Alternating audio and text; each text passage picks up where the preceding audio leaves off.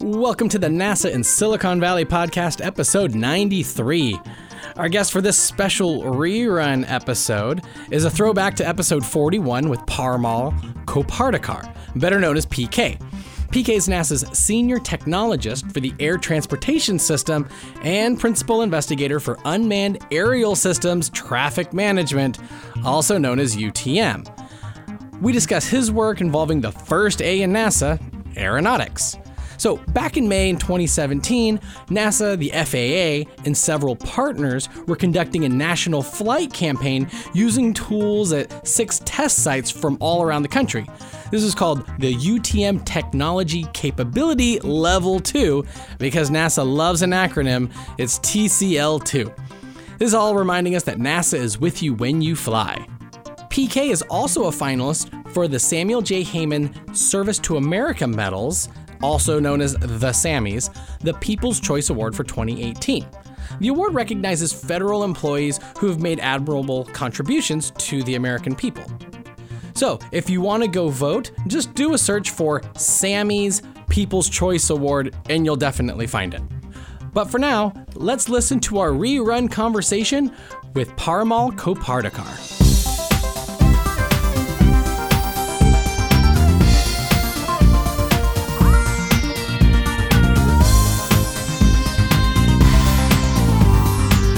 Tell us a little bit about yourself. Yeah. How did you get to NASA? How did you end up in Silicon Valley? Yeah, it's interesting how I got to NASA. I was doing my PhD in industrial engineering and wanted to look for a dissertation topic. So I was attending a conference on system safety in Cincinnati.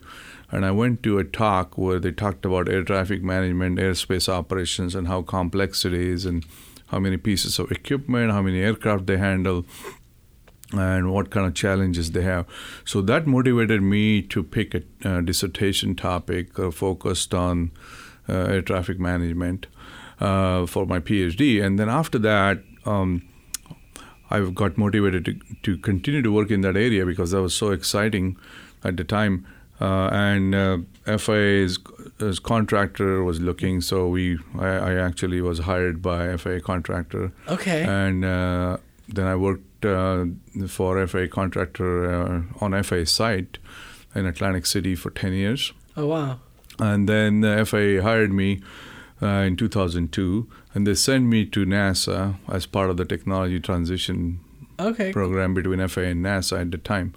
And then I switched from FAA to NASA in 2004. So I'm all about basically the first A in NASA, which is aeronautics, and one of the parts of aeronautics is airspace operations. I was going to say, people think of air traffic controllers. Obviously, the FAA is the first thing that comes to people's minds. That makes sense. And then when you start saying, throwing NASA into there, I think most people in the American public would be like, how? How is that? Why NASA's space and rockets? What does that have to do with air traffic control? Certainly, yeah. The first A in NASA is aeronautics. And aeronautics, we do foundational aeronautics focused on aircraft wing shapes, propulsion, things like that. But in addition to that, we also focus on airspace operations. How do you make sure that entire airspace operations are safe, efficient, we have high throughput, reduce delays, reduce congestion, promote access to the new entrants in airspace, such as commercial space transportation or unmanned aircraft systems, drones. Yeah. A lot of other new entrants that are coming up. People are also imagining personal air vehicles. So how do you make sure that we enable access to all the new entrants in the airspace in a safe and efficient manner? That's what airspace operations is really focused on. And so it seems like you started working on these big thoughts of how to improve air traffic management when you're doing your PhD, working for the FAA. They send you over to NASA to help work on some collaborations, and you're like, I think I'll stay. Yeah, it was absolutely. It was a reverse technology transfer, so to speak. Typically research goes from NASA to FAA, and in our case, I switched over. So a lot of my FAA friends still joke around. They say, well, even though you're working for NASA, you're still doing FAA type work. Then did you move from Atlantic City to the Bay Area then? Yeah, we moved from Atlantic City to the Bay Area. My wife also had finished recently at the time a fellowship. So she got a job here, and then we moved here. So that was kind of exciting time. Oh, excellent. So when you first came over, was it still working on like air traffic control as we know it today with airplanes and with different airports, or were you already starting to dabble into unmanned aircraft and drones? Yeah, so that was 2002, and we were still focused on improving current operations and enabling basically better access and efficiency for the operators at the airports or new entrants. We were also looking at different models of air-ground traffic management. But that was all focused on the then manned aviation primarily. Yeah. And I know obviously drones is a little bit of a loaded term because I think even when I was a kid, people had radio-controlled airplanes. And I'm like, the difference between that and some of these quadcopters, they call these drones, but it's still no different. It's still a human using a remote control. The point where it becomes like a drone or interested in the unmanned is some of the autonomous aspects. To me, at least in my head, that seems to be the major difference. Because just running a quadcopter is one thing, but now when the quadcopter is following some software or an algorithm to run itself, that's where it gets more interesting and complicated. Yeah, and that's where it gets really interesting. Typical cliche is all the cool stuff happens in jet planes and toys. And now you're beginning to see that migrating into aviation, where you are seeing more autonomy, more GPS-based autonomous operations through drones, because there is no pilot involved on the vehicle or inside the vehicle. So it's done through remote pilot or fully autonomous. So that's what is getting really exciting, and that enables more transformation of aviation operations. You can see a long future. Of course, we had to make sure that these operations are safe, but nonetheless, it enables us to start looking at how autonomous operations will take place inside airspace. And obviously, it's like, I think of self-driving cars, which have LiDAR sensors and cameras and different things that kind of help let it understand its environment. Obviously, you can put some of that stuff on a drone, so it knows where it is in 3D space. But it seems like, I don't know, with too many of them or things moving really fast, you almost need to have them interconnected to each other. They need to know exactly what that other one is doing, almost like a hive, or else it's going to be really difficult to work. Yeah, so the vehicle-to-vehicle communication, or we call detect and avoid, is an interesting thing that we are also learning from what's happening on the ground transportation in that space. But as you start to scale these operations, you would need things that are similar to what's happening in autonomous cars. The interesting part of the drones is if the larger the drone has a capacity, what we call swap, size, weight, and power to handle the sensor packs and things like that. Here, if the drone is smaller, 55 pound and below, and it's carrying some kind of a package, then you're trying to obviously optimize the configuration of the vehicle such that you are able to carry more goods or offer services from in the form of payload. So the size, weight, and power is somewhat restricted for the smaller drones. So interesting part of all that is now, so we are miniaturizing the sensors and ability to detect wires in the airspace or detect other manned aircraft or unmanned aircraft in the airspace. Going back to drones, and even in the commercial space or the consumer space really, where people, for Christmas or for their birthdays or holidays, they get these quadcopters and people take them, they start flying them around. But what is it that's anybody who's getting some of these things, what should they know about in terms of like their rules or things that they should or shouldn't be doing? That most people, you think, hey, oh, cool, I got a toy, let me play with it. Yeah, so that's the fun part of this, right? So now it's opening up for the masses, but there are obviously these are safety critical items because once you go into the airspace, you could accidentally cause some trouble. So the first thing you need to do is register them. FAA has a very good website to register these, and FAA has done a remarkable job figuring out how to register quickly and efficiently. Second thing you should do is FAA has another app called Before You Fly. And there's another one called Know Before You Fly. So you can use these apps and figure out what airspace you can actually operate these drones as a hobbyist and what airspace you can't. There are a number of rules, and then you need to follow those rules and guidelines that have been established by FAA. And if you are a member of Academy of Model Aircraft, they have certain guidelines as well, so you can follow those. But it's important to follow those rules, like 5 miles away from the airport, less than 400 feet, not on top of people, and things like that. So that's very important that you follow those rules to maintain the safety of other operators or other people that are surrounding you, as well as your own drone, And some of the tech that you're working on now, like staying in the, air traffic control research world. So what you're working on is kind of what does air traffic control look like for these drones, and even being automated, and people putting in requests. So we'll talk a little bit about some of that stuff. One of the restrictions today is visual line of sight. Okay. So whether you're a hobbyist or commercial, largely you have to follow visual line of sight. You have to see it. You have to see the drone, right, to be able to. Now we are looking at future where the drones, the vehicle technologies themselves can get to beyond visual line of sight because you can track yourself better. You can basically do your planning better. There is a battery capacity to go beyond visual line of sight and things like that. And you can perhaps detect wires and other obstacles in the airspace. Then the question comes, what happens when you have multiple operations going beyond visual line of sight? How do you know of each other's existence?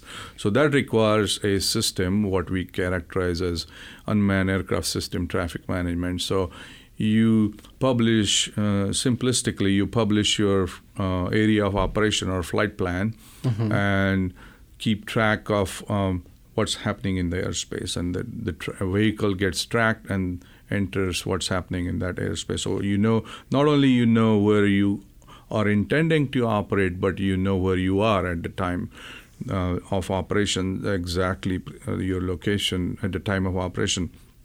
And then you can keep track of how the vehicle is progressing.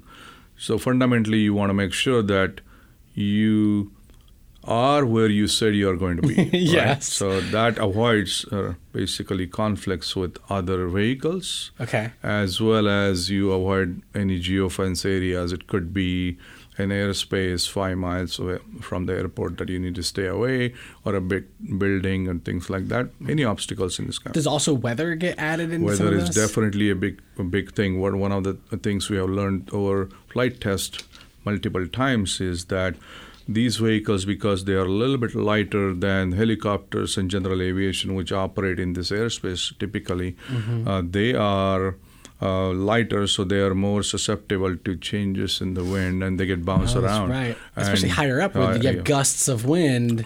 Yeah, exactly. And then sometimes you see thermal effects, which is the air is lighter because it's hot, and then all of a sudden you get headwind, and your capacity to go faster gets limited because you spend more energy in staying in the air because air is thin, and then on top of that you have a headwind. So it's something that we are learning, very interesting effects on these smaller vehicles, and it has implications on knowing basically what's in the airspace, what constraints exist, weather is one of them, other operations is another one, and staying clear. And you've ran some tests actually at airports, I believe, like Charlotte, but also at Reno. What exactly are you just implementing some of these ideas and testing out the software to see if it works? Yeah, so fundamentally what we are after is 5 basic principles, which is every operator has to authenticate to enter in the airspace. Second is every operator has full awareness of constraints in the airspace, so other operations or any geofence areas or bad weather patches. Yeah. Third one is the drones avoid each other.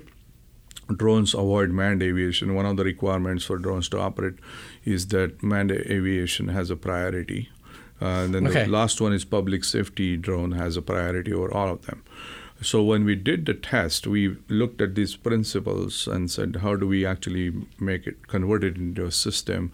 So we allowed multiple operators to go beyond visual line of sight. It was a combination of beyond visual line of sight and line of sight operations. So they connected through a common protocol that we established. Okay. So the first one could connect, and the second one could see that there is a pre-planned area of operation, and the third one and fourth one, and so on and so forth. So they could plan their areas of operations staying clear of each other's airspace. So that was the first layer of basically safety.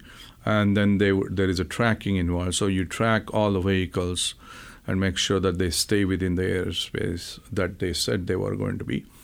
And if there is a deviation, we also studied what happens when there is a deviation from planned area of operation. It's like defensive driving.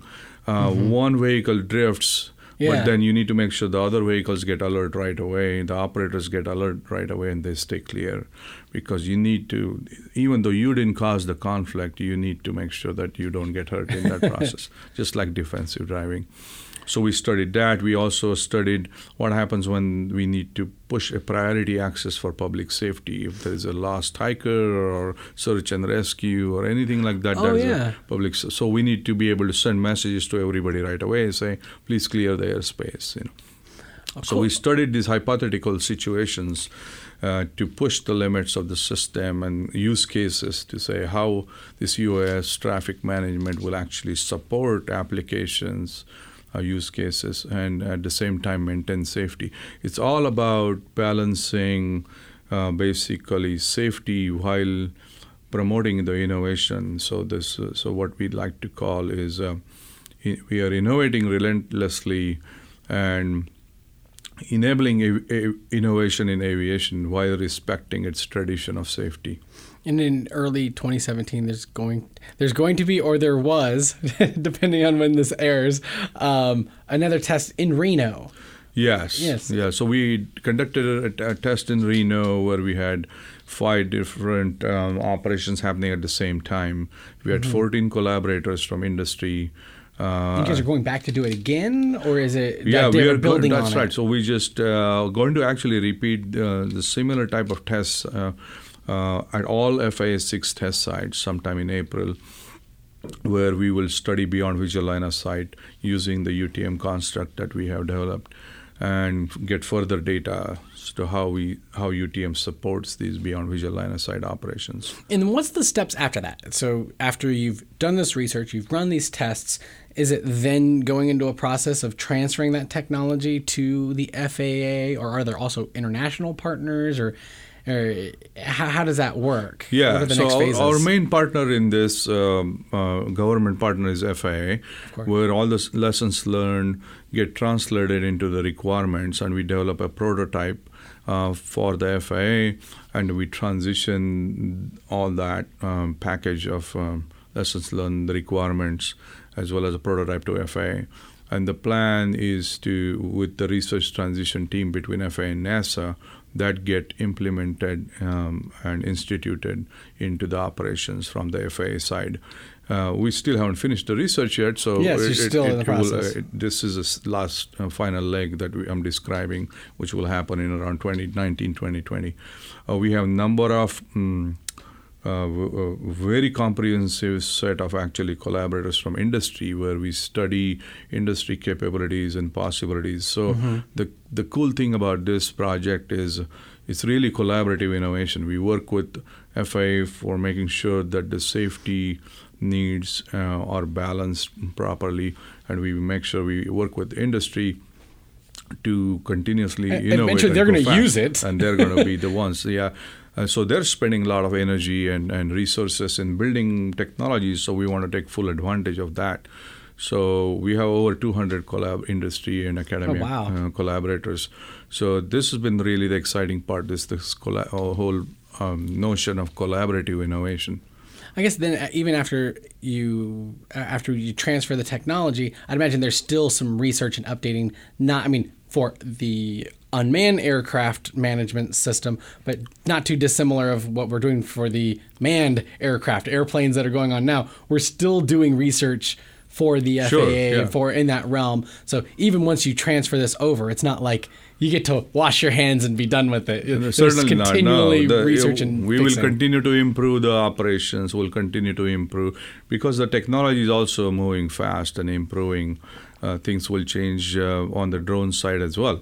So we see the U.S. traffic management, this collaborative, basically traffic management, airspace management kind of approach, will be used for could be used for all uncontrolled airspace. So whether it's regardless of what size of the vehicle, the weight of the vehicle, or height or altitude they operate. It could be 60,000 feet and up, where the Facebook and Google's Loon and other vehicles will operate. You could possibly think about using this approach of exchanging information to each other about areas of operation and staying clear and managing by contingencies rather than individual vehicles is an approach that we are researching, and that's our primary focus. And we postulate that approach, if successful at the low altitude, could also apply to the other altitudes. See if it then applies higher. Well, I even think of with the current aviation system now, I mean, planes still do have an autopilot function of some sort. There's obviously the current air traffic control system has elements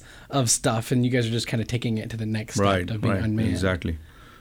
Yeah, so idea is to basically use the low altitude and unmanned aircraft systems as a starting point, to speak. And when the density is low, and the risk is low. So this is why we are starting with the low-risk areas, remote areas, and slowly increase these operations and the density. The FAA's forecast that was done by Teal Groups is suggesting that we will have about 7 million small unmanned aircraft systems by 2020, and 2.6 will be commercial. So before we get to that point, we want to have a system and solution set and operational procedures ready so that the entire airspace will be ready to keep up with the demands of the future. That's exciting. So for people who want to get more information, understand where you are in the research, where's probably the best place to go? Yeah, we have a great website, utm.arc.nasa.gov. Okay. We also have annual conventions. We did the first convention on U.S. traffic management 2015 in Silicon Valley. And the second one was done very recently in November 2016 in Syracuse. We haven't decided where we are going to do this in 2017. There is also Global UTM Association. They have a website, utm.aero. They are also looking to harmonize the UTM kind of principles across the world. So it really is a lot of exciting things happening. A lot of companies are coming up with UTM instantiations. One of the fundamental things we do in UTM is roles, responsibilities. So we have a role for FAA as the regulator. So they set the rules, where to go, where not to go, which airspace is open. If the president is coming in town, certain airspace gets blocked, things like that. Then there is a U.S. operator, so the operator or the end user who decides to do some basically use case, whether it's delivery, whether it's surveillance, or taking pictures, things like that. And the third role is what we call USS, U.S. Service Supplier. So they could do your flight planning, they can give you 3D maps, they could provide you wind or weather data. So some companies want to be both. Big companies may want to be the service supplier to themselves because they will have a large fleet and a lot of diverse operations, and others may want to buy these services from someone else. So there are a number of companies that would offer those services. And the interesting part of UTM is the way we structure this collaboration is through the data exchanges. So these operators connect into the UTM that allows them to send information or access information pushed by FAA as a regulator about airspace, and then the USS to USS can exchange information with each other about their areas of operation. So it's collaboratively basically making sure that we stay clear of each other's areas and enhance safety. Do you also find that are there other countries that are working on variations of this? Yeah, definitely. The UTM is surprisingly, UTM is taken up by pretty much all major nations so far. We've seen interest from New Zealand, UK, Australia, Singapore, Japan, Korea. Because I imagine there's some collaborations or stuff that they're learning that people can share. Yeah, so the goal is we have a couple of international countries that are working with us, and we are sharing lessons through right agreements and such. But there's a lot of interest at the global level in this, and we are looking forward to seeing how these operations can be harmonized across the world so that vehicles built regardless of which country of origin can be used in the UTM environment anywhere in the world.